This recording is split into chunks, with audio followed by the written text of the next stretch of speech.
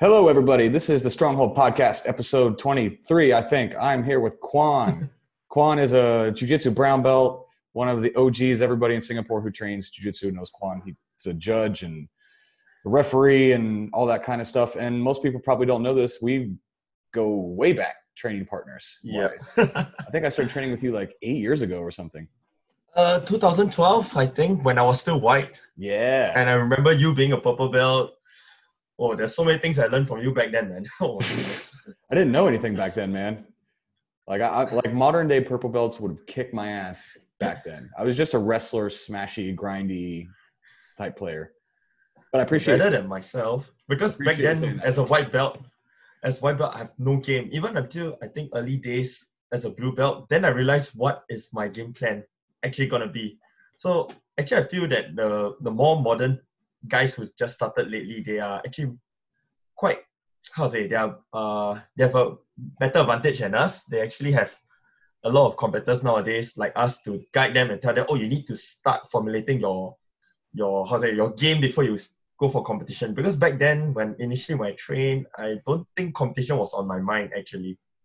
Zero game. And you know what? Like the scene was so different back in 2012 than it is right now. I mean, there are many hundreds, probably thousands of jiu-jitsu players in Singapore now. Back in 2012, when I was at Evolve with you, when you were a white belt and I was a purple belt, I think there were like 2 or 3 people that weren't blue belts or weren't white belts. Like I remember there was me, and then I think Mr. Colin had just gotten his blue belt. You remember Hideo, the Brazilian guy, and Nobu. And that was back when Pomo had like just opened up. They were the only ones who weren't white belts. Nobu I think he was like the brown belt. I was like, whoa, brown belt. Yeah, he was the only brown belt at the time. Me and Hideo were the only purple belts, and then there were like a couple blues and then a bunch of white belts. So there was like now like if you go to any gym, you're going to see tons of color belts. So like the collective level rises so much faster than back in 2012 when like nobody in Singapore was still at that point. Evolve had just opened up. Like nobody knew what jiu-jitsu was here yet. Yes. I remember back then also as a beginner, whenever I go to class, I thought, oh, a blue belt is joining us. It's a blue belt. It's like a fucking wizard or a warlock just walked into the room, right? When you see a blue belt walk in. Then when I was finding a blue belt, like, man, I'm just normal. I remember when I started jiu-jitsu, it was in 2005. And my instructor was a blue belt because there was nothing else. Like this is 2005. I mean, the UFC was still on those like kind of weird dark days. Like Matt Hughes was the champion, like going way back. So there were no even purple belts in my entire state. And I remember just seeing blue belts wreck everybody. And I was like, so the concept of a purple belt to me was like, that's a wizard, let alone a black belt. I mean, legendary. That level, like the idea of a black belt was so far above my even concept of what was possible that it was just like something that, you know, you have to be a master to even imagine a black belt back in those days. Yeah. Now there's black belts in every corner. You remember for Singapore, as in local black belts, right? I think back then there was none. Zero. I think who was the first black belt in Singapore? Was it Jason? Yeah, I think it was Jason. Was it Jason? I think it was near Christmas, right? He got it. And then Shane Suzuki got his not too long after that. After that is Con and Vince, if I'm not wrong. Yeah, that sounds about right. But now there's a few. Mark, our old training partner from Evolve, got his.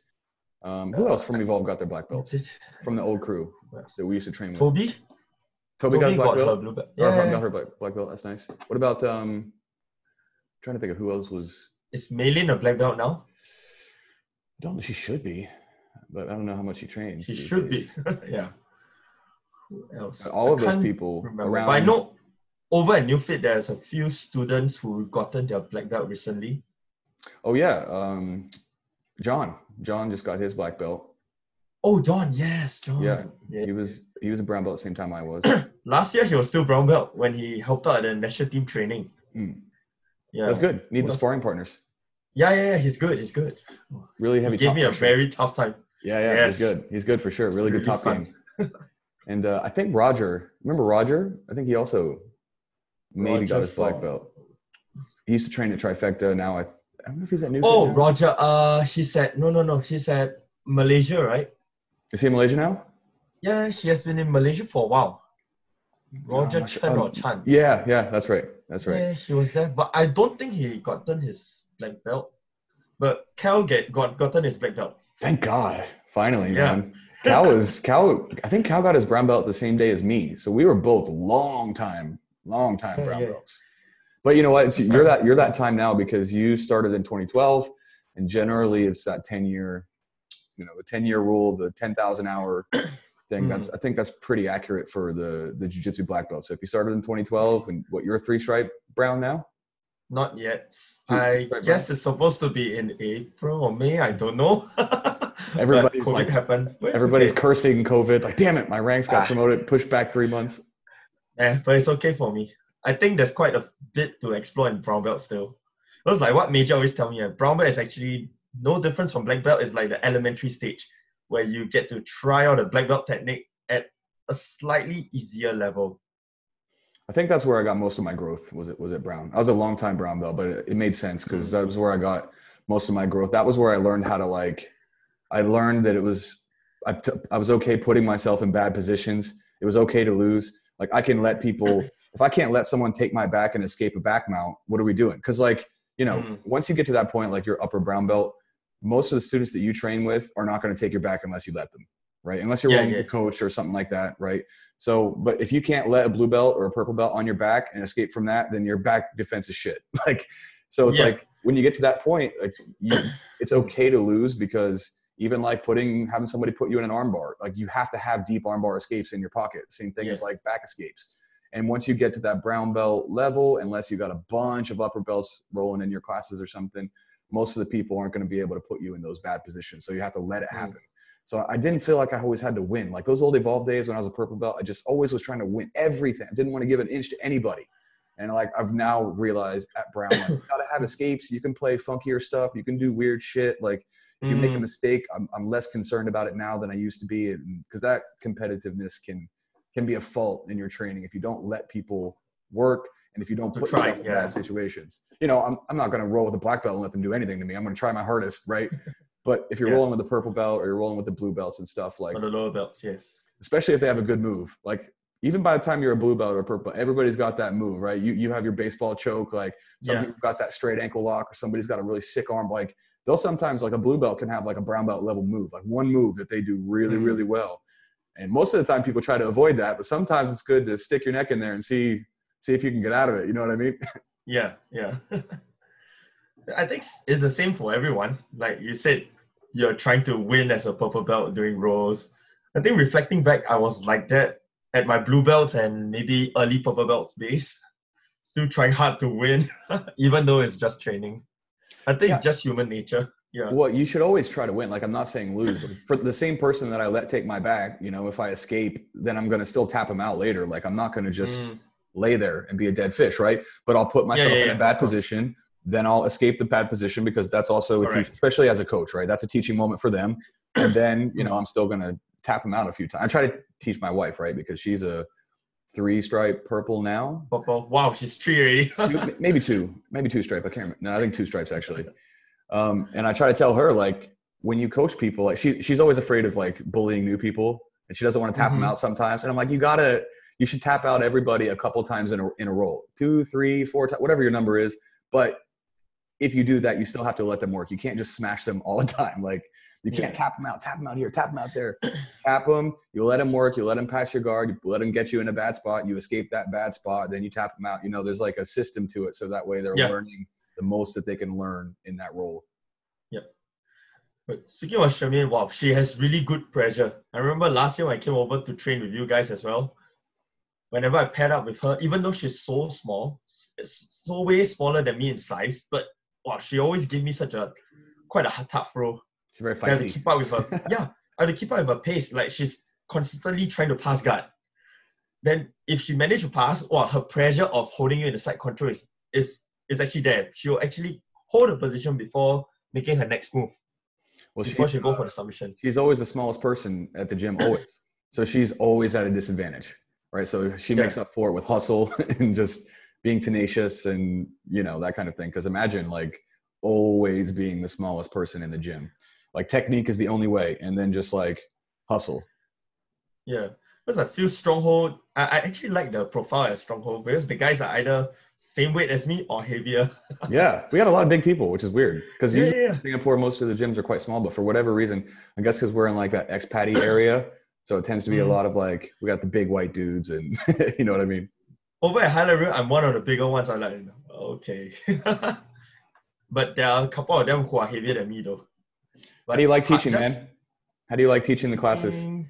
oh, you mean jiu-jitsu? Yeah, I mean, because Yeah, it's fun. I know Yeah, that I you're enjoy. a coach now. Yeah, I teach there on and off, like the fundamental class most of the time. So it's actually quite fun because you know where we started our jiu-jitsu from, right? So actually I do see the value of having a class where we actually drill the fundamentals in instead of a communal class where all levels just jump in.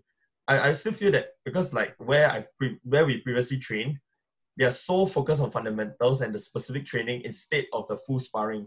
That way the new people like those fresh white belts who just started, they actually have a chance to execute or implement whatever they learn on that day into the specific training. Not otherwise, like for some white belts, I know my cousins, a few of them did not train where I was when they first started.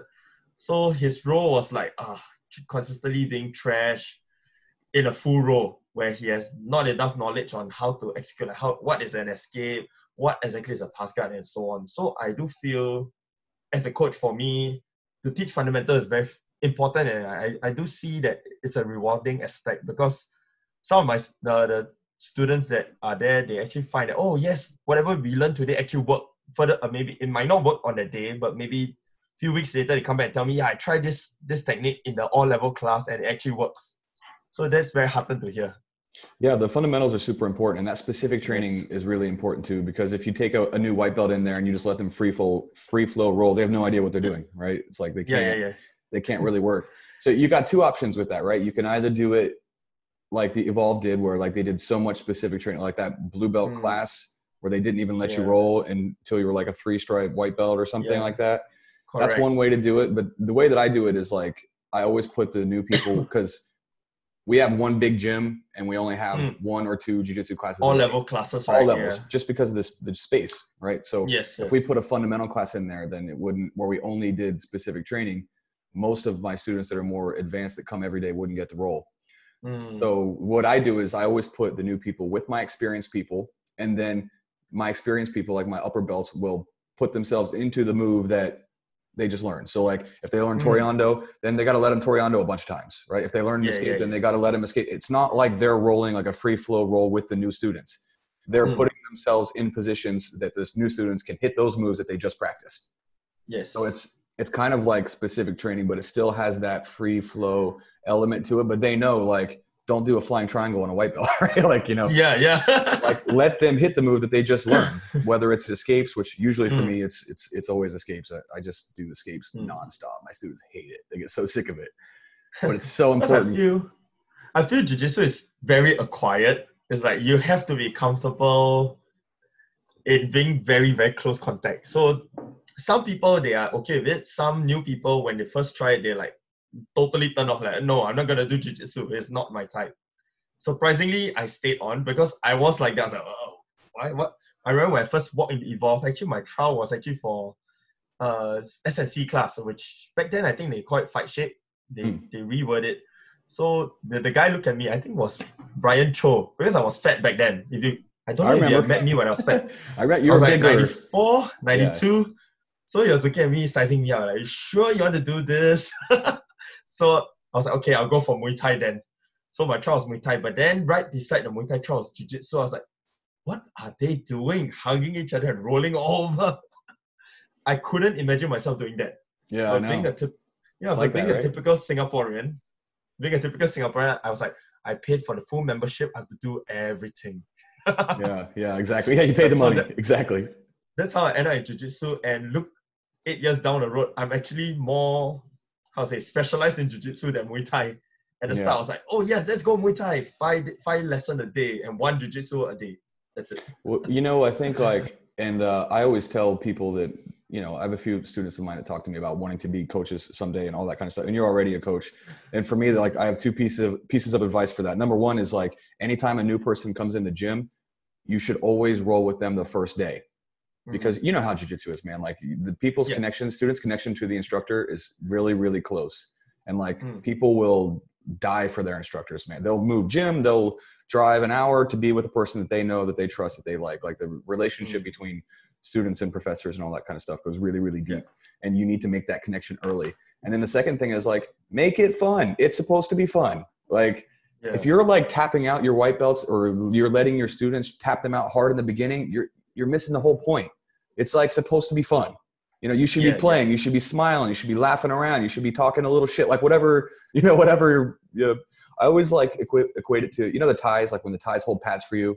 Yeah. Guys are always like, they push you, hey, bro, it's like very high energy and fun, and they're having a good time. And even if you're tired, it's still fun. And jiu-jitsu should be like that. Like, I'm all down for people that were competitors, that want to train hard and all that kind of stuff. But if you want to have competition training, that's one thing. But if you're trying to like run a business or expand your student base or become an instructor that has students that come every day, you need that quick connection.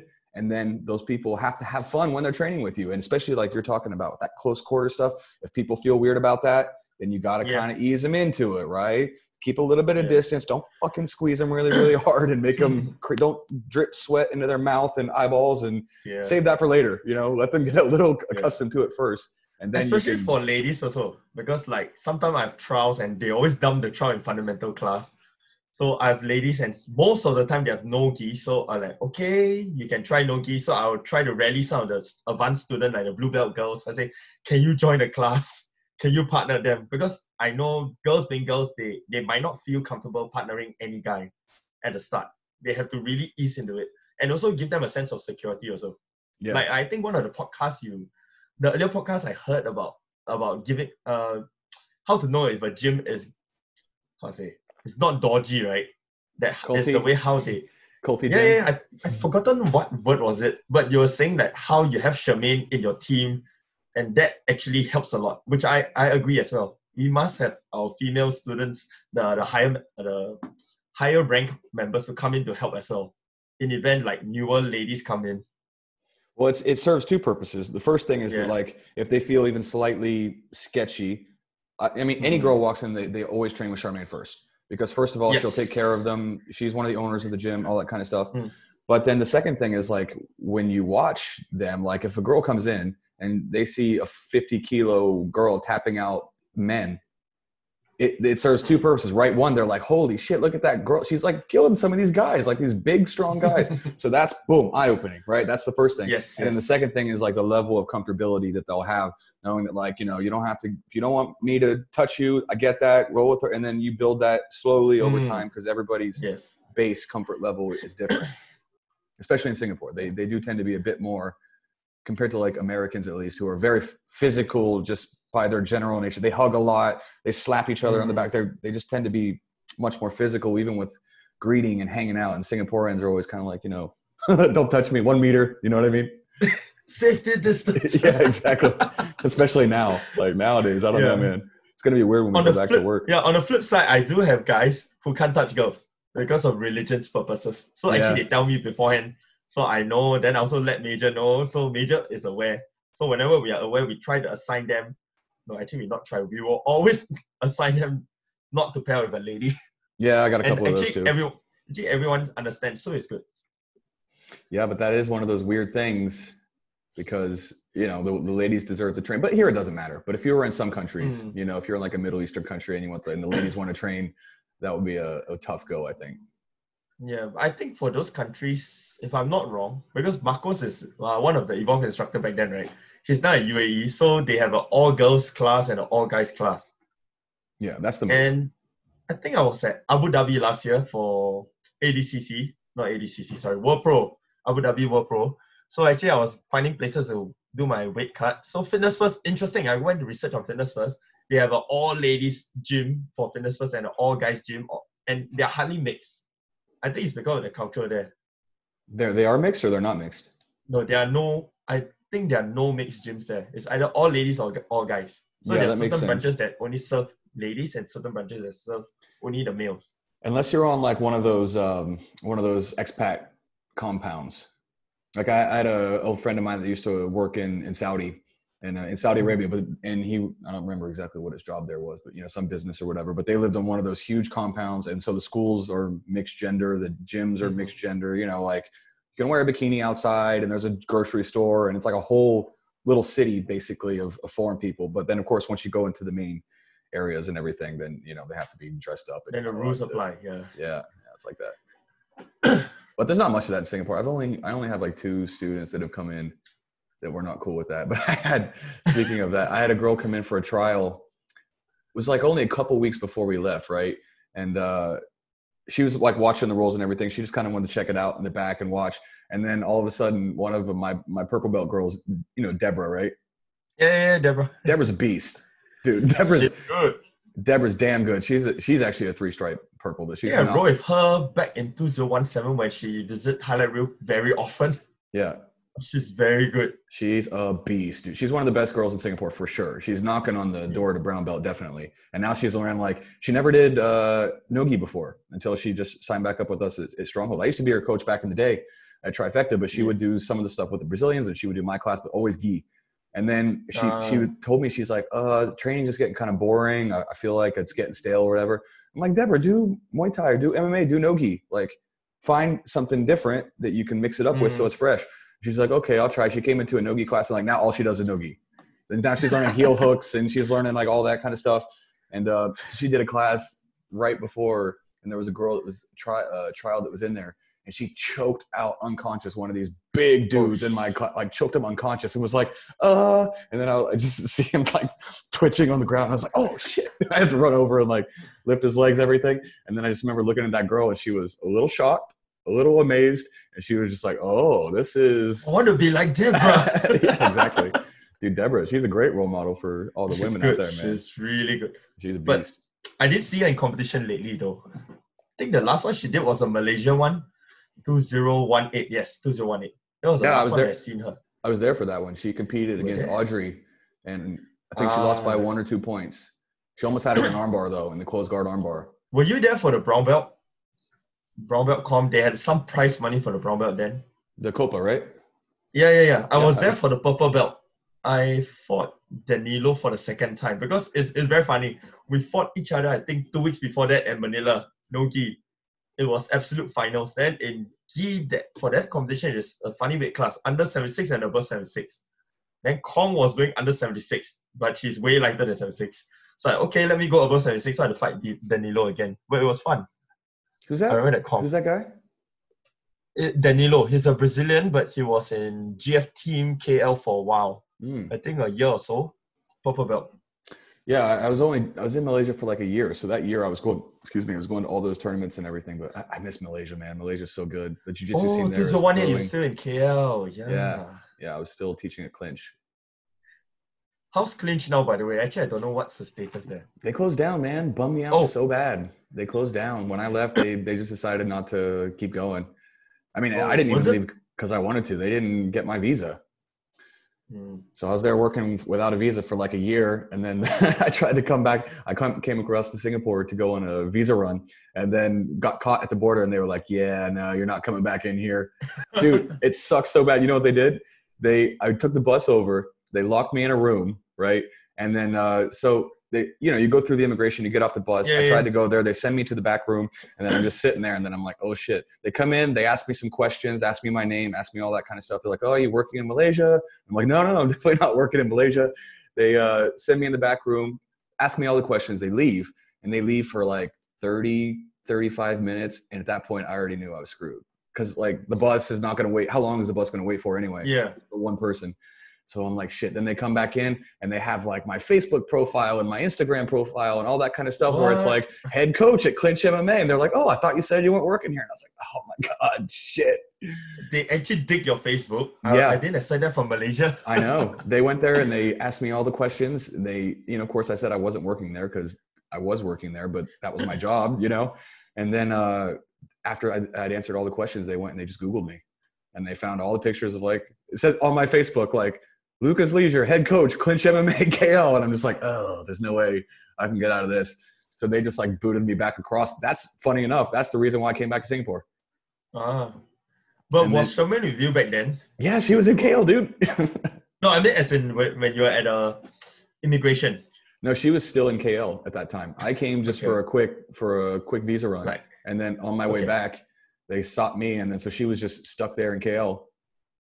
It was just now I have to pack your bag. Dude, it was not good. And then she had to come. Oh, no, wait. She was here. She was still in Singapore, believe it or not. No, yeah, she was here. She was not in KL because she had to come and pick me up from the Woodlands checkpoint.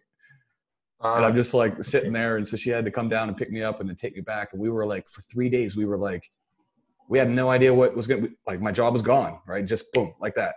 So nowhere to work. Everything I owned was in KL. My cat was there. Nobody, like I had to have somebody go in and feed it because, you know, we expecting to be back and everything.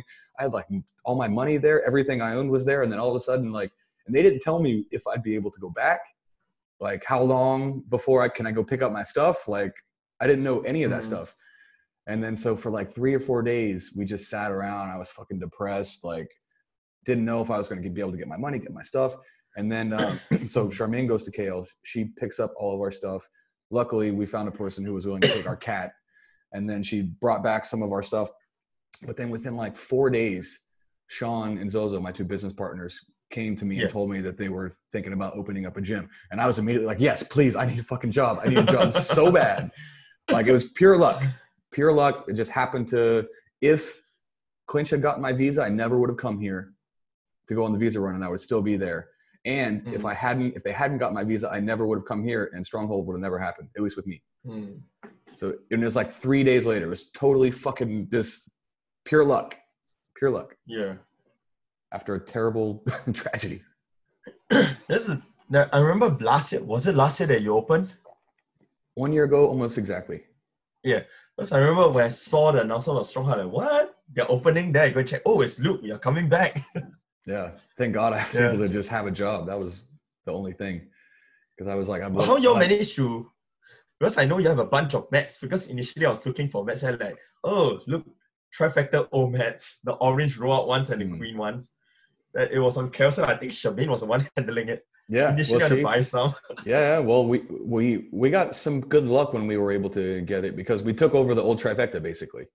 Yeah. And so the good thing about that was, and part of the reason that I think Sean and Zozo and them wanted me to be there was because I had old students that could come in. So right away we had at least a base of my old students who would come back. Yeah.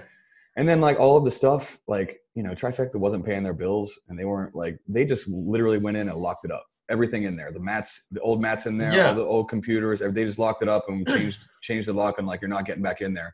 So we were able to stipulate on the lease when we signed that we got all of that stuff. Because I do notice some of the stuff that the last time I went over to Stronghold, I walked past the old Trifecta. I was like, oh, look, it's a storage room now. Yeah, exactly. So many things inside. Yes. We got all new mats and we got all new the main stuff, but like some of the old bleachers and stuff like that was from the old Trifecta. The benches, right? The benches. I recognize the benches. Yeah. Actually, our lease is up at the end of the year, so we're gonna have to figure out whether we renew at that place or we find something else, or don't exactly know yet. But it'll be in the same area no matter what, Upper Bukit-Timah. Because I think your student base is currently quite bigger now, right? Yes. Compared to what I seen a year ago. Well, yeah, of course. Like last year when I visited, it depends on luck on who's coming. Sometimes it can be like 4 students, and sometimes you have 12. They're like, yes, 12 students, many rows.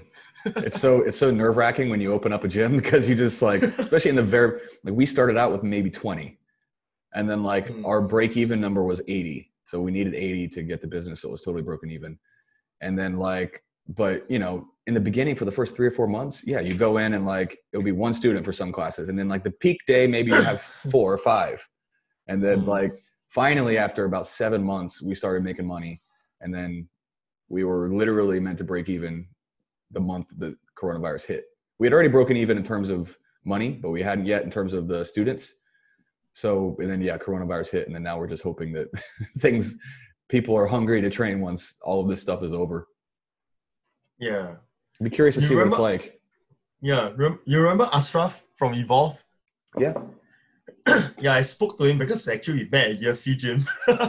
Oh yeah. I was there training with Charlie. Then he happens to be the relief coach for Muay Thai. So after he tell me, hey, follow me. I show you my new gym. Then like, you have a new gym? Oh, you Apparently opened up he has a one? business. Yeah. But he's not the guy who's pumping in the money. Oh, But okay. apparently he runs it very well. Like in 3 months, his student base went up to 130. Wow, that's fast. Yeah, but I think his marketing, if you take a look at his gym, his marketing is doing very, very well. I think it's one of the best marketing I've seen so far. That's It's interesting. Muay Thai and boxing gym. Mm. You can go check it out. I think it's called Refuel. Refuel? Yeah, Yeah, I that's haven't heard his. of that one. Yeah, that's his. Yeah, I mean, it's interesting too, right? Once you own a business, you start looking at everybody. You're like, what are you doing? What are you guys doing? Like, you Yeah. try to steal their stuff. It was like, even I remember we had what was it? There was some like holiday promotion or something that we were going to do. So we put out an Instagram post. It was like, okay, refer a friend for this holiday period, come back. And then we put how much it would cost or whatever. And then like literally like 3 days later, 3 other gyms had put out something and it was the exact same price point as ours. So they had just seen like what the market was doing and the promotion that they were going to offer. And then once they saw what we were doing, they can't offer it more expensive or people will go to the other one. And then you see that, oh, okay, these other businesses are doing the same thing. Everybody's kind of watching, all the gyms are watching each other. Like, what kind of specials are you doing? What kind of specials are you doing? Just trying to get a vibe of like what the market rate is. Yeah, actually I do a little bit of this for major. Like I go and scout around, like I look at things on Faith.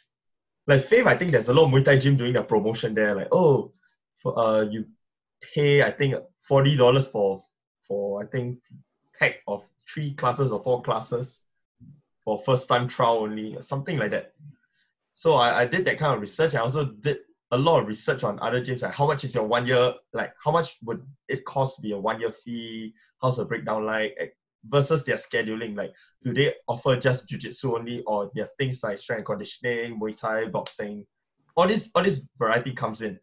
And I think there's one last year that we did was together with I think the NS one, together with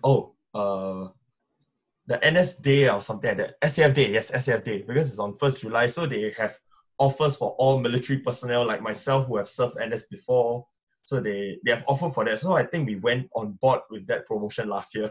Yeah, that's good. You gotta have stuff like that. Yeah, we do the same thing. Like if you're in the military, for us, it's like really, really cheap. It's like I think almost half the price of what the normal rate would be. But yeah, it's interesting when you start looking at it through like the business lens, because then everything changes, right? Like even for me, when I was at Trifecta, for example, or even at Clinch, my whole focus was just teaching the class, the curriculum, like trying to make it everything easily attainable, trying to make the classes fun and interesting. And then once I opened up Stronghold, it's like, okay, now we got to think about marketing, and I have to make the website, and then all of this other kind of stuff pops up. And then, I want to do the podcast at the same time, and all of these different things start to come in, and then you're just like, damn, man, it's a lot. And all these other gyms and Singapore's competitive, right? Like, you don't get to be successful in Singapore without putting a lot of work in, because people work hard here. So you really got to put time in, have all of that stuff, the customer service, the packages have to be fairly priced. And, I just kind of, it's interesting. You thinking about stuff like that? I do, because like normally I always look at how I started, like how I research on what gym to go. Like, okay, for example, when I first started, I was seriously looking at 5G because of the price. But the Evolve was the first one I went to trial. I was like, oh, it's such a good experience here. It's so clean. And at that point, I have to be honest, I've never stepped into 5G at that point of time. So immediately, like, okay, let's sign on Evolve based on my experience for trial. But then again, back then when I was choosing gyms, because back then I didn't even know MMA exists in Singapore until Nico Chua. I was doing my internship for my university. So I was like, oh, and I was reading news today, oh, there's MMA in Singapore, she's fighting. Oh, okay, let's look for MMA gyms. So several pop up. So some of my criteria as a layman, some of my criteria are how many martial arts they have. Oh, they have Muay Thai, Jiu-Jitsu, boxing. Good, they have at least 3. So that's some of the criteria. And also for myself, because I do karate back then and I stopped, and then somehow I continued, but I stopped for now again. So the other criteria for me is actually trajectory. I think for laymen, if they don't understand jiu-jitsu, right, they actually want to look at, oh, what's the time frame? How long do I get to my blue? What's the criteria? Like, you know, like typical karate, judo, taekwondo, like what is the rubrics to get to the next belt? Yeah. So I think for Singaporeans, we are very rubrics driven. We are very we see the next promotion as an incentive, I would say, for laymen. But once you step into jiu-jitsu alone, you know that sometimes belt don't really matter. It's the progress. But in order to attract these folks, right, they actually need all these things to be spelled out very clearly to them. Yeah, well, that's why, like, you know, I'm not down for that Brazilian bullshit that you're not allowed to talk to your professor about your rank. Yeah. You know, like, I'm not like that at all. If any of my students want to come and they say, hey, what do I need to do to get to this point? Like, these are my goals, X, Y, and Z. I'll tell them. Like, I'm not secretive about it. I don't hide it. I honestly think that shit is toxic. Because it's like, no, it's for me to know and you to no. It's like, what? That's stupid. Like, especially like, you know, I would, you know, it's weird. If you go to a Brazilian and you try to ask them about their rank, they're going to look at you like you're fucking crazy. Like, it is not cool. Yeah, it is not cool. And I'm like, and I would think about this sometimes and I would see other people do it. And I'd be like, motherfucker, I'm older than you. Like we're the same age. We're peers at the very least. Like in this classroom, I'll listen to you. But like outside of that, we're two adults. Like, you're telling me adult to adult, I can't be like, hey, man, my goal is to do this, and get this rank by this point and do this. And, you know, I had one student. I had one student who's like, hey, man, I'm leaving at the end of the year. I want to open up a gym in the other country. And he wants to be a purple belt when he opens up his gym. And so he came to me and he's like, hey, this is my goal. What do you think about this? And I was like, yeah, man, we can work something out. No, there's no guarantee, but if you put the work in, you come to class, you work on the techniques that I think a purple belt needs to have, then it's totally reasonable that we can work on that, or at the very least get close. If your instructor is not willing to talk to you about that, that's crazy. Like, you're two adults. If you can't speak to each other about these goals, like people say, oh, it's not about the belts. It's not about the belts. But nobody talk about promotion. Yeah. But to pretend like people don't care, or that it's like crazy to talk about it, is insane to me. And, you know, like, one of the things, going back to the previous conversation about, you kind of have to know what your market is, right? And you were talking about shopping around other gyms. And like, I thought about this when we opened up Stronghold. Like, if you're in the Singapore market, most people, if they can afford it, if they're first time martial arts, BJJ players, Muay Thai people, like, they're going to go to Evolve. Why are they going to go to Evolve? Well, because it's everywhere. It's in all of the marketing. They have the nicest facilities. They have the biggest gym, hundreds of students. Like, that's going to be the first thing they hear about, and all the marketing, the world champions, all that shit. If they don't have any other point of reference, that's probably where they'll go, right? Yeah. So then I'm like, okay, how do I distinguish myself in this market? And the two things that I came up with is, one, I'm not going to be that guy that won't talk to you about that stuff. You want to talk to me about it, then talk to me about it. I'll speak to you like an adult. And then two was, I teach every class on the schedule. You know, there's not 5 different black belts, 10 different Muay Thai coaches that sort of lacks that direct connection. It's like, I don't care if you're a girl, a boy, a beginner, an advanced, whether it's MMA, jiu-jitsu, gi, no gi, like, I teach every class on the schedule. And when every white belt walks in the door, I get to roll with you. So all of that kind of culty shit that, you know exactly what I'm talking about, that everybody that's done jiu-jitsu, everyone that's done jiu-jitsu for like more than a year knows what I'm talking about. All that stuff's gone. Like, my wife works there, so the women have a fair shake. There's no, I'll talk to you openly about your ranks because you're a fucking adult just like me. And then you're going to have one person that's going to teach you, and you're not going to be split trying to get attention from all these different people and from this discipline to this discipline. And then that was the shit that I didn't like. So then as we started to open up, okay, like, we'll build our business model around that. It's something different. The Major's the only other coach in Singapore, I think, other than us, that also teaches like most of the classes across the disciplines too. Correct. He teaches most of the classes. So I only help to offload the fundamentals. That doesn't mean he doesn't teach a day. So like, the days I teach usually is, we have the all-level class, and immediately after that is a fundamental class on the other level. Then Major will continue teaching the MMA class. So some of the guys, if they want to do 2 gi classes, they'll usually one class with Major, then one class with me. Yeah, that's good. Usually I'm a student in that Major's class first before I transit down as an instructor. Yeah, for sure. Well, the nice thing about Major's place is there's 2 levels as well. So he can have multiple classes going. Yeah, I mean, you know, if we continue to grow, I'm sure that we'll bring in other people to teach classes sometimes as well. But not ever like Evolve, where, you know, they just have so many instructors and they're always cycling in and out. And then the Muay Thai instructors are different. And, you know, for a lot of people, they want like the service that Major and I can offer, which is if you want MMA, right? Like you can go to the Thais. I'm not going to be able to teach you Muay Thai better than a Thai. I'm not going to be able to teach you jiu-jitsu better than a Brazilian. I'm not going to be able to, but the way that it's integrated, that's is where we can like get a niche. And the way that we communicate with our students is also unique. So it takes time because a lot of that is word of mouth and stuff. But as I think more and more about it, I'm quite happy with that decision, because these big bloated academies that have all kinds of instructors, I mean, it's cool, but it lacks that personal touch that you get with like some smaller gyms. You know what I mean? Yeah. What do you, who else teaches there? You, and I know that he has some other, Andrea does some classes, right? Or Andreas, he trains there.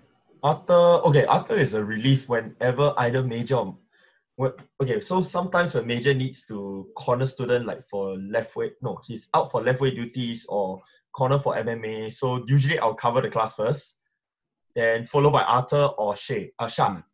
All right. So yeah. So they are the cover coaches. What do you think about the coaching? Has there been some challenges? I mean, the thing that's interesting about you too is you and I were both teachers before this. So you already have, yeah, you're still a teacher. I'm still a teacher too. I just teach cooler shit than I used to. I used to teach English, and I'd way rather teach martial arts. But so you already have the teaching background, which is what I think a lot of like, if you go to Evolve, that they lack, because, you know, they don't really follow the idea of a curriculum very much, the Brazilians and the Thais. So it tends to be like, at least with the Brazilians that I worked with, they just kind of roll up and teach whatever they want to teach that day. They're not really thinking like months down the line and how to lead things. Some of them do. But, and then the other thing is the actual teaching, the communication, which is a whole other skill. Like if you're a black belt in jiu-jitsu and you just started teaching it, then you're a black belt in jiu-jitsu who's a white belt at teaching jiu-jitsu, right? Because teaching is its own art form. Actually, it's very different, because like two of us, we know every class we need a lesson plan. So initially when I started coaching, right, I actually have a notebook. I show Daryl Chia, as I told him before. I'm known for not taking notes. I'm known for that. Then when Daryl see me starting to write notes down, he knew something is wrong. That's it. Yeah, I'm planning my lessons for jiu-jitsu. So I had to plan like on like example the first day. Normally my fundamentals for the same week is the same. Then the following week I need to fall back on the previous week to teach a new skill. So what I call it, I think for you is the same thing. What I call it is we have to engage the students' prior knowledge, what they know beforehand, in order for them to learn a new skill. So if they do not know certain skill beforehand, then they're unable to execute the new skill that they're going to learn today. That is especially true when I have trial student coming in. Like example, today we're going to do, I think it was some spider sweep or something. Obviously, the student have no idea, the trial student, because they have no idea. Firstly, they don't know what's a sweep and they don't know what's a spider grip. That's two things that can throw them off. So usually I'll do differentiated learning when that happens. So the main class, they learn something. Then for the trial student, I will give them simpler stuff that is similar, like just a normal sweep. So I do think some of our classroom teaching skills actually come in play. Oh, it definitely does. It's super important. Such as this differentiated. I did see before, I think when I was training with Stronghold last year, I remember seeing a few trial students coming in, then you just get Sean, help them with this. Yeah. A different set of instruction from the rest of us. Yeah, yeah. So I think in a way it's good, because I remember that some of the techniques you taught was actually quite high level. So definitely the new guys can't catch it. Yeah, so then I split it. I'm not going to expect the new people to jump in there and do that. Yeah, at least they're engaged.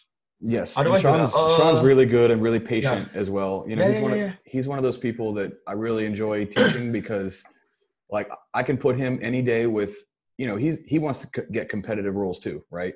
But I can always tell him to go with a new white belt girl or whatever. And he, you know, like you ever tell people to roll with somebody that maybe is a way lower level than them, and then you can tell they're kind of shitty about it. Like, oh, what do I have to do it? You know, like they want to get the good rolls. They want to roll with the more advanced people. So they'll be kind of like shitty about that kind of thing. He's never like that, which is a really, really good quality. Like you can still learn stuff from beginners. And more importantly, like as you're going up through the ranks, it's really important to remember what it was like to be that white belt who came in and they're nervous, right? They're scared. They don't like, you're coming in to get on your spare time to get choked and get your bones broken and simulated murder. Like for a layman, that is like really scary. You know, to us, you get desensitized to the discomfort, to the pain, you get desensitized to it, and it just becomes a normal part of life.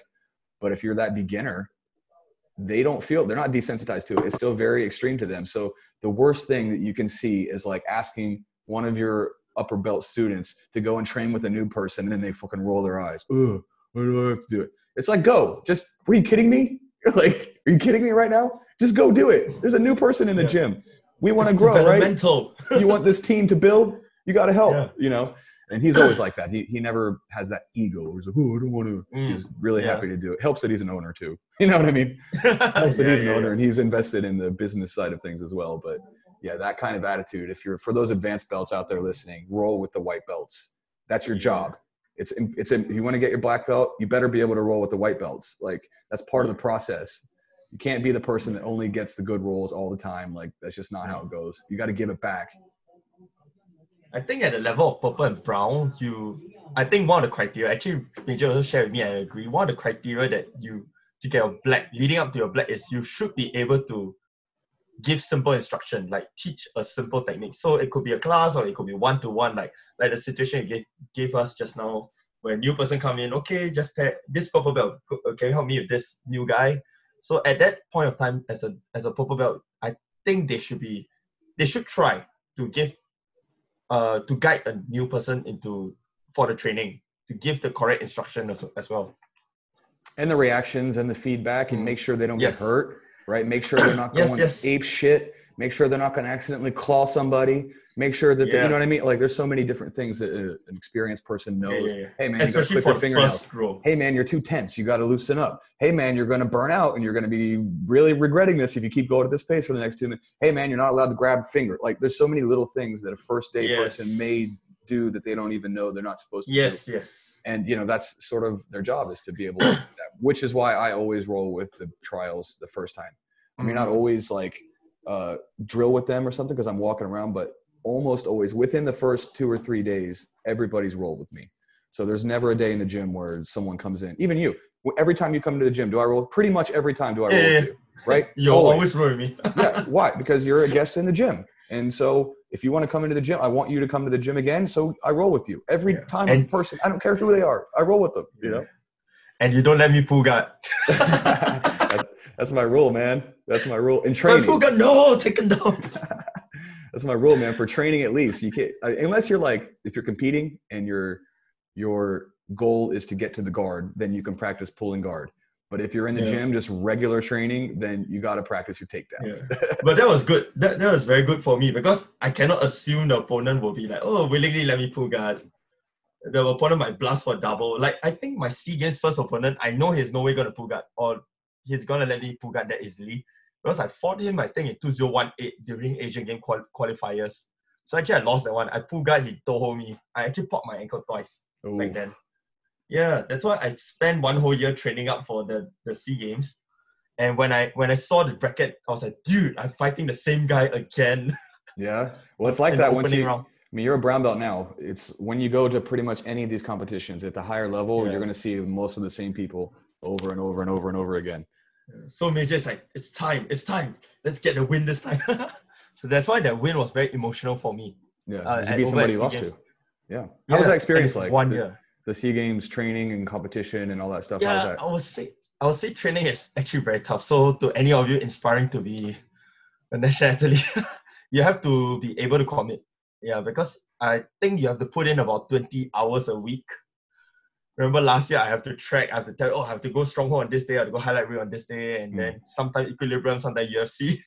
So you have to really commit, and it's not going to be easy, because there are also, beside training for the major game, like example, the upcoming one will be Asian Games 2022. So if you're listening and you're aspiring to be an athlete representing Singapore, it's a whole year thing. Firstly, you have to win at our local qualifiers. There will be a few qualifiers you need to make the mark overseas. I think I'll foresee one would be an Asian Championship before the Asian Games itself. You have to make, if it's the same yardstick, you have to make 6 in Asia in order to represent Singapore, even though if you're the best.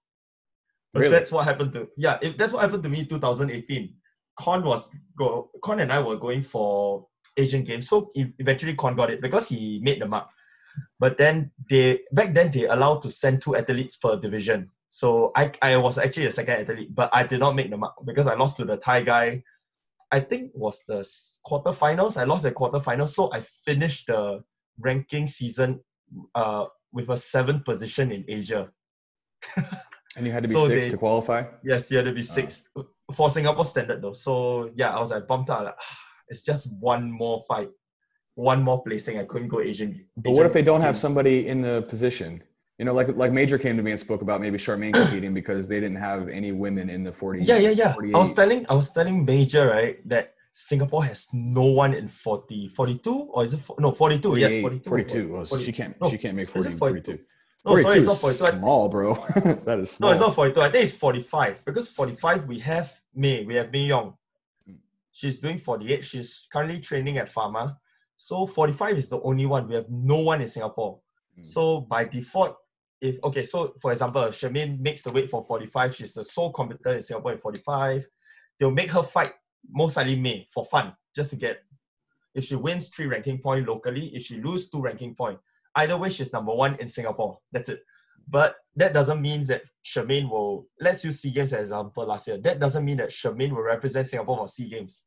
Because the next criteria for Charmaine is she has to make number 3 among the Southeast Asian country that's competing in the tournament. So last year we went to Mongolia for Asian Championship. Thankfully, I hit on the mark, 3rd in Asia, 3rd in Southeast Asia. But my overall ranking wasn't great. But among the Southeast Asian country, I was 3rd. I was like, oh, I made the mark. Thank God. So you have to make such marks. Yeah. But that's interesting. I'm glad that they're doing that now. That's a really, really fun thing that people can get hyped for training for. And, you know, it's a nice big tournament. Yeah. So I'm glad the next one is 2022? For now, because I believe my sources so far for Vietnam SEA Games is Jiu-Jitsu is not a category 3 sports yet. Usually they'll announce that very, very late, like maybe end of this year. Then they'll say, oh, Jiu-Jitsu is in, or Jiu-Jitsu will not be in. Those will normally be 1 year before the games, normally at the end of the year. So for now, I would think that there isn't, because from the SNOC side, they told me that there isn't so far. But then again, the good thing is right now Singapore is the headquarters for the ASEAN Jiu-Jitsu Association. So hopefully we are able to make a push for SEA Games 2021 to have Jiu-Jitsu as one of the sports then. Yeah, I mean they should, right? If they had it last time, I'm sure it was. I mean, it was all over the newspapers, like at least in Singapore. I guess it depends on how popular it is in other countries too. But I mean, it seems like Jiu-Jitsu is growing really quick in Southeast Asia. But then again, to be a category 3 sport, it has to be a sport where the host country will see that, I can win many medals and that. That's the case for Philippines. That's why back in 2018, we already knew that Philippines will most likely have Jiu-Jitsu because they're the hosts. And actually, I don't know if this is true, but a lot of Filipinos told me that they said Jiu-Jitsu is their national sport. Really? That's why we knew. Yeah, we knew beforehand Jiu-Jitsu will be in. But the other thing that we didn't expect is, last year was funny. They only allow 1 athlete per division. Usually it's 2. Yeah, so the pool of athletes is actually quite small. Really? I mean, there'll be more though as time goes on. I mean, there must be like, the thing with Singapore though is that so many of the people that train are foreigners, even still. Like, I'll go to a lot of gym. I mean, at my gym, it's probably half. But you know, I'm in kind of an expat area.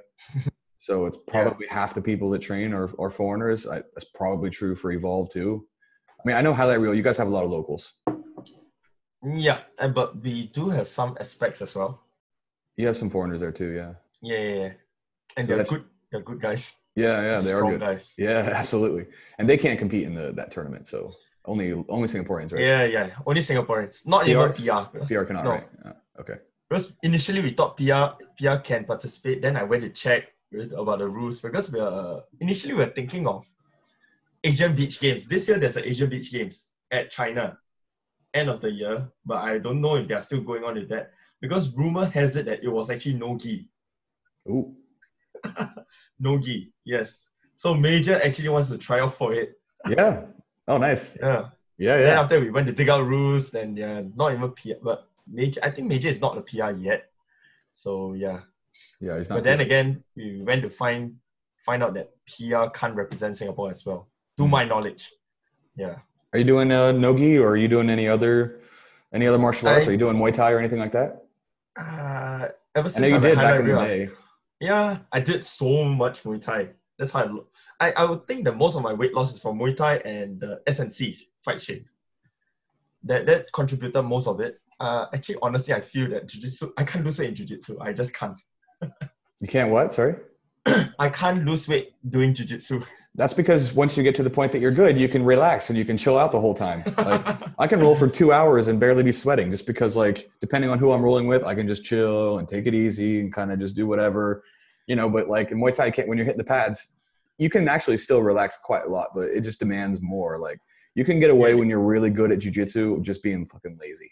Like, but I do know guys who actually lose weight doing only jiu-jitsu. Oh, for sure. I mean, compared to nothing, yeah.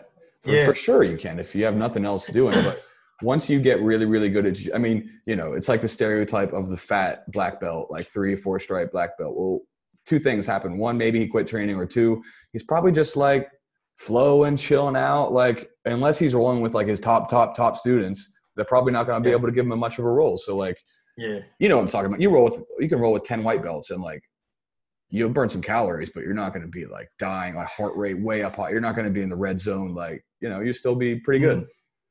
Yeah. That's why I supplement a lot on cardio last year. Yeah. You got to. And just saying, because I think in the martial art community, people are like, oh, you're doing this. Actually, I made use of Les Mills Body Combat and Body Attack to lose. Really?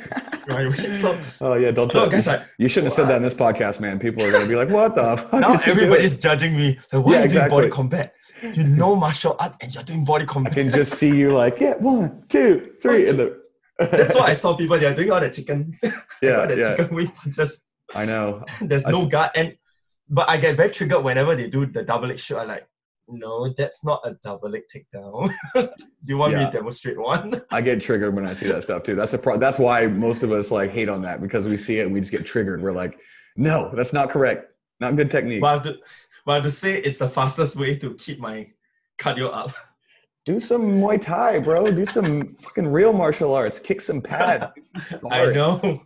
Because highlight reel schedule didn't allow that.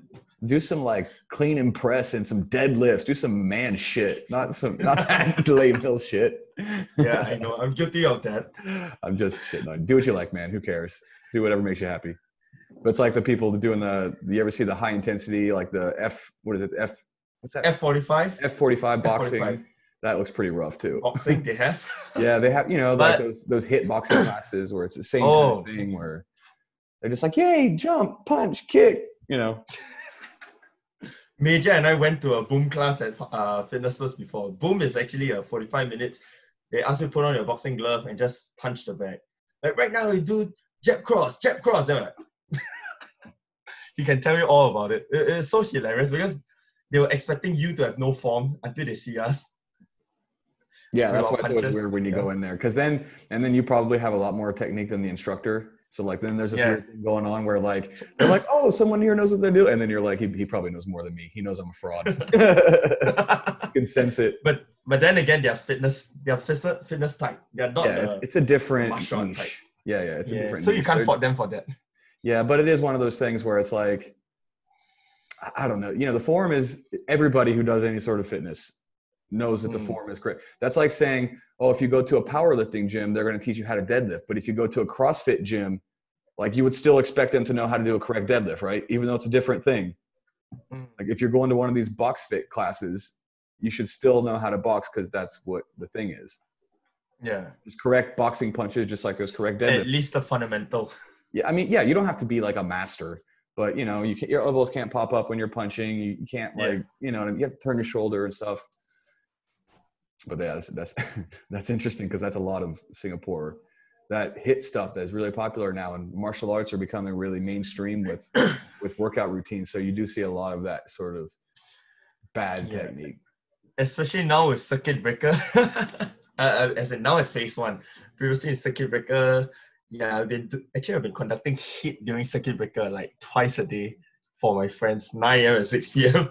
Nice. That's good. But you know what you're doing. You can do that for sure. Yeah. I've been doing classes as well over Zoom for my students. And yeah, I saw. I think it was a kids class, right? Well, Charmaine does the kids and then I do the adults. Actually, we were doing them every week for a few weeks there, but then we just decided to watch the fights instead. So like now, instead of doing the training, because it's weird. Everybody's like in a tiny little box and like everybody's trying, and we were still getting decent workouts.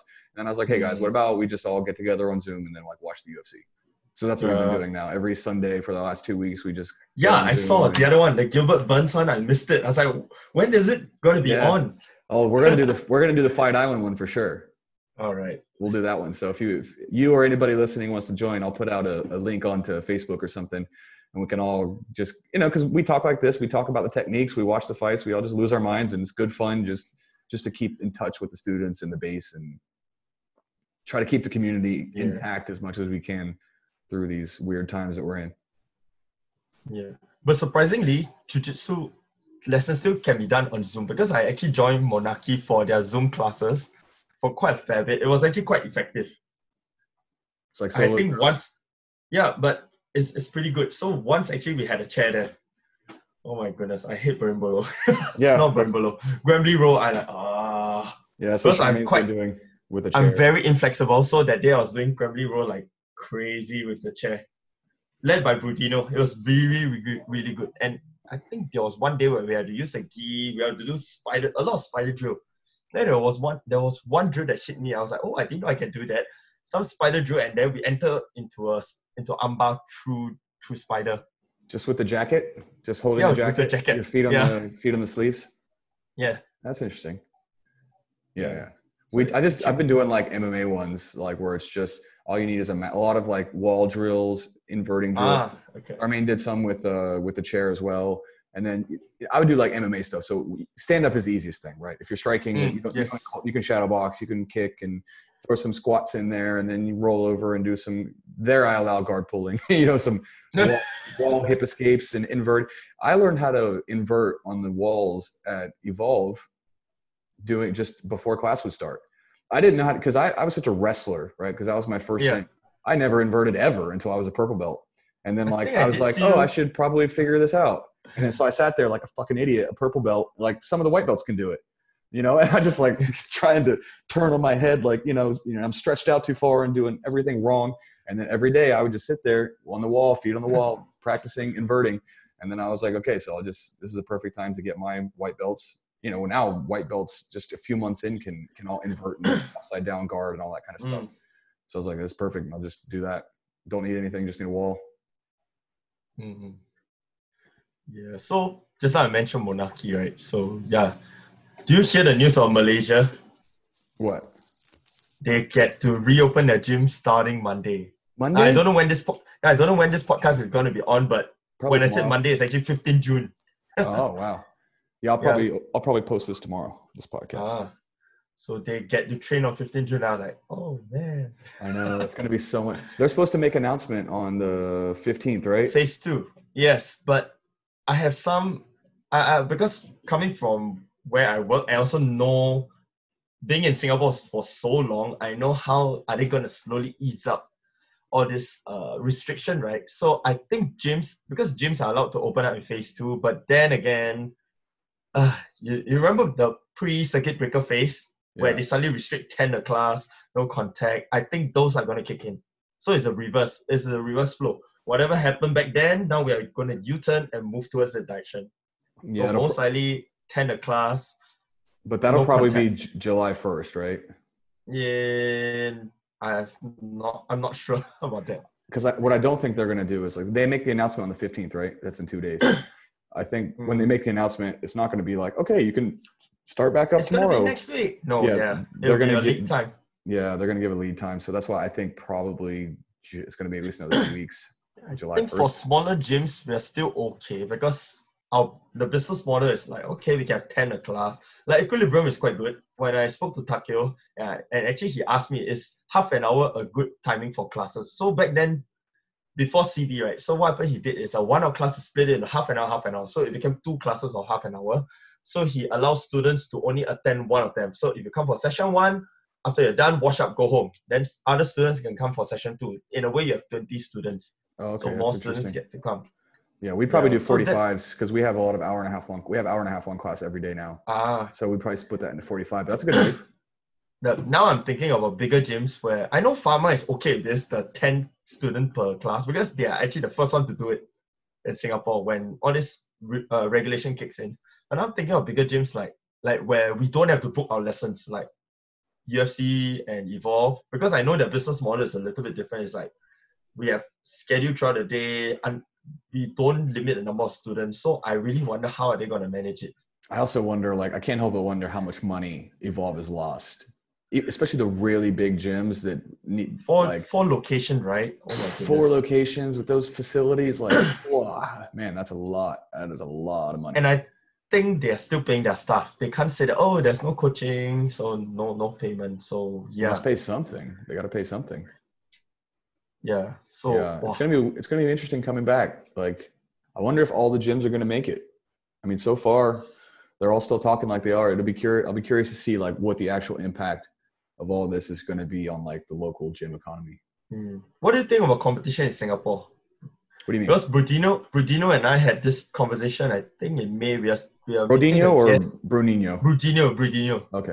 Monarchy. Oh, okay. I thought you meant Brodinho Evolve. Brodinho is all the way in Brazil now, I think. That's why I was like, really? You were speaking to him? Brudinho.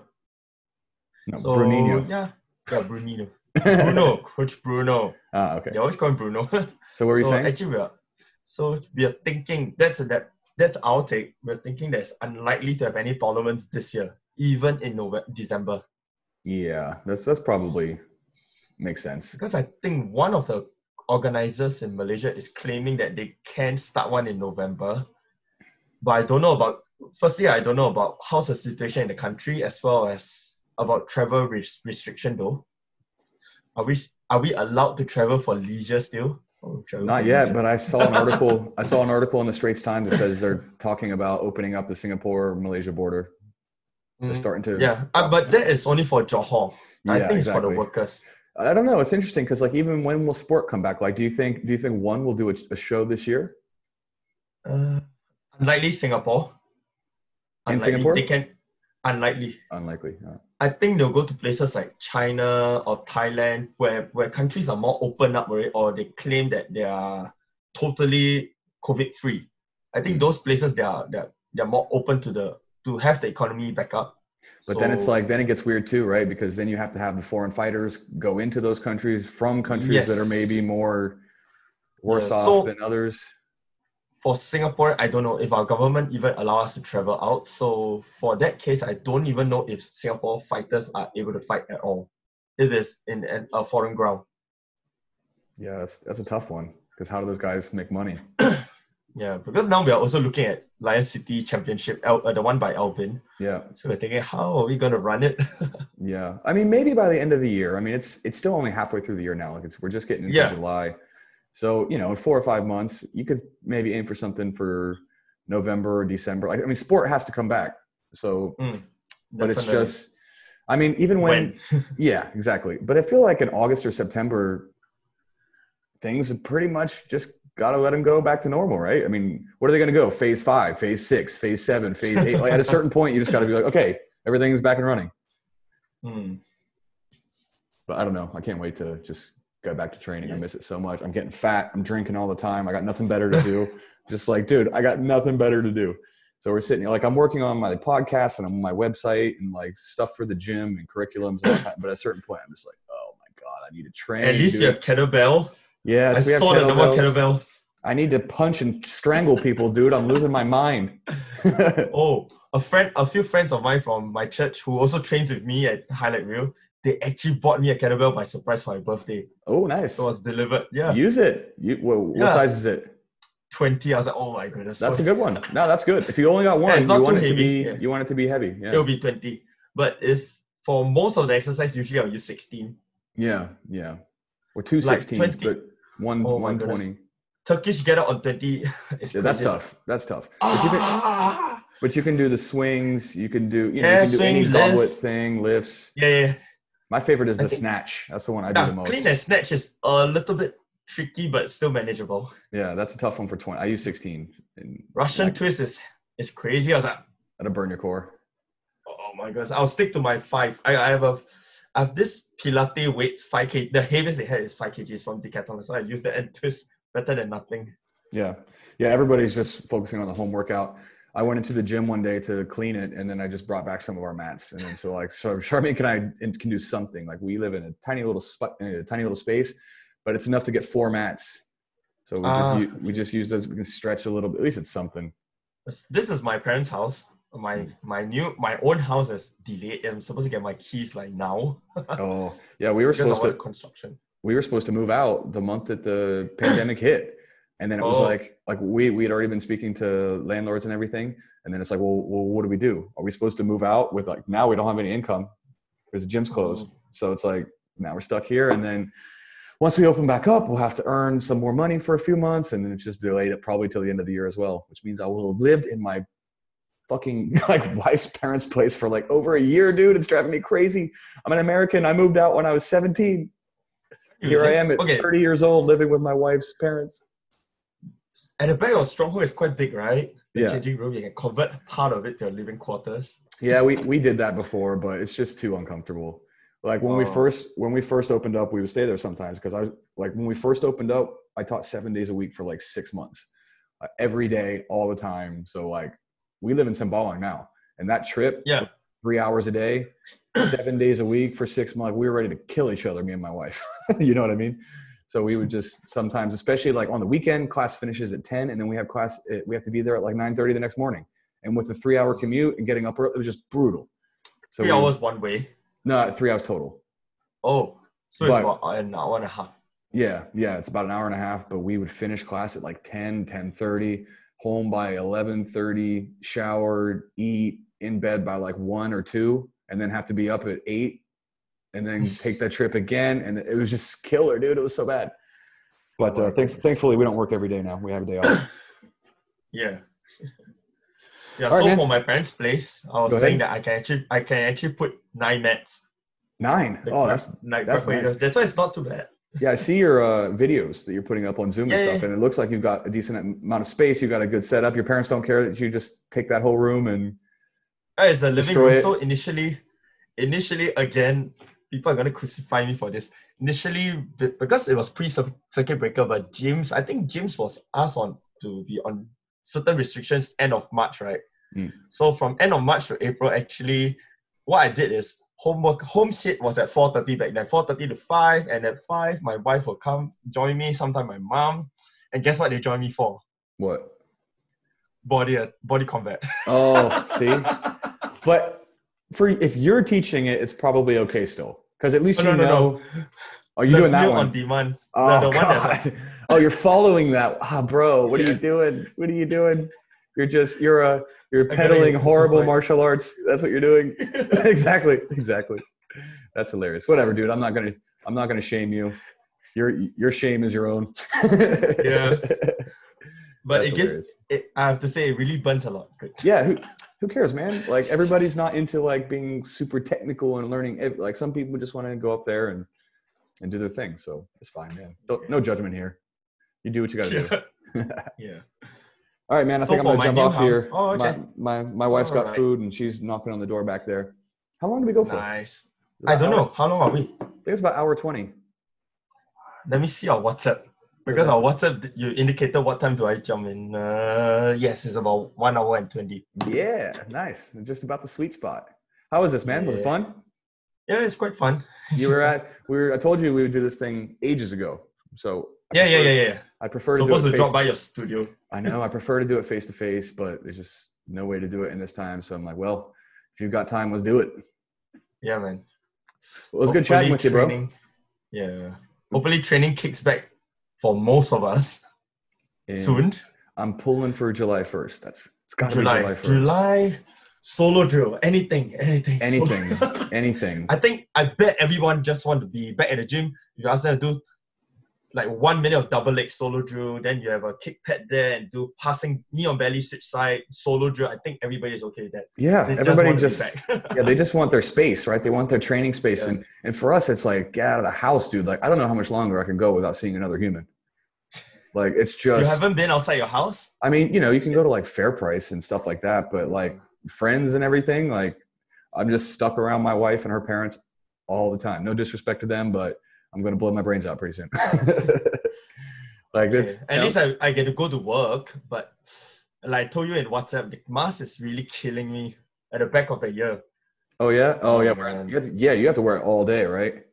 Yeah, so and for now, because the moment we finish teaching, like the end of school day, you're asked to leave. it's same thing for staff because they want us to have a staggered dismissal and make sure that we are not in our workplace for long. So they make sure that we leave as early as we can. So I really wonder how all these people in those health sector, those nurses, they had to wear the mask for the whole day. Yeah. Every day. And like it's really sweaty, you sweat in it, and it's just like, It's so uncomfortable. I can feel my saliva on the mask when I teach. Oh my goodness, I need a new one. Yeah. I walked out. Charmaine and I were on the train one time coming back from the gym, and I sneezed and I forgot that my mask was on. I covered it, right? Because I forgot to take it off. I'm just like, and then, dude, it was so gross, and I didn't have a spare, and I had to walk around with like this nasty ass fucking mask for like. Oh my goodness! But the hilarious part was I put my hand in front of like just naturally, right? Instinct kicked in. Yeah. And then I was like, no, and it dripping down, and I'm like, this has got to end. Oh my goodness! I can't do this anymore. All right, dude. I'm gonna jump off here. Thank you so much for chatting. I appreciate it. Thank you for today. Can't wait to train with you again. We'll come by Stronghold once we get this thing open back up again. Definitely. All right, everybody. This is the Stronghold Podcast. Quan, thank you for doing it, man. I'll talk to you soon. Peace out, everybody. All right. See you.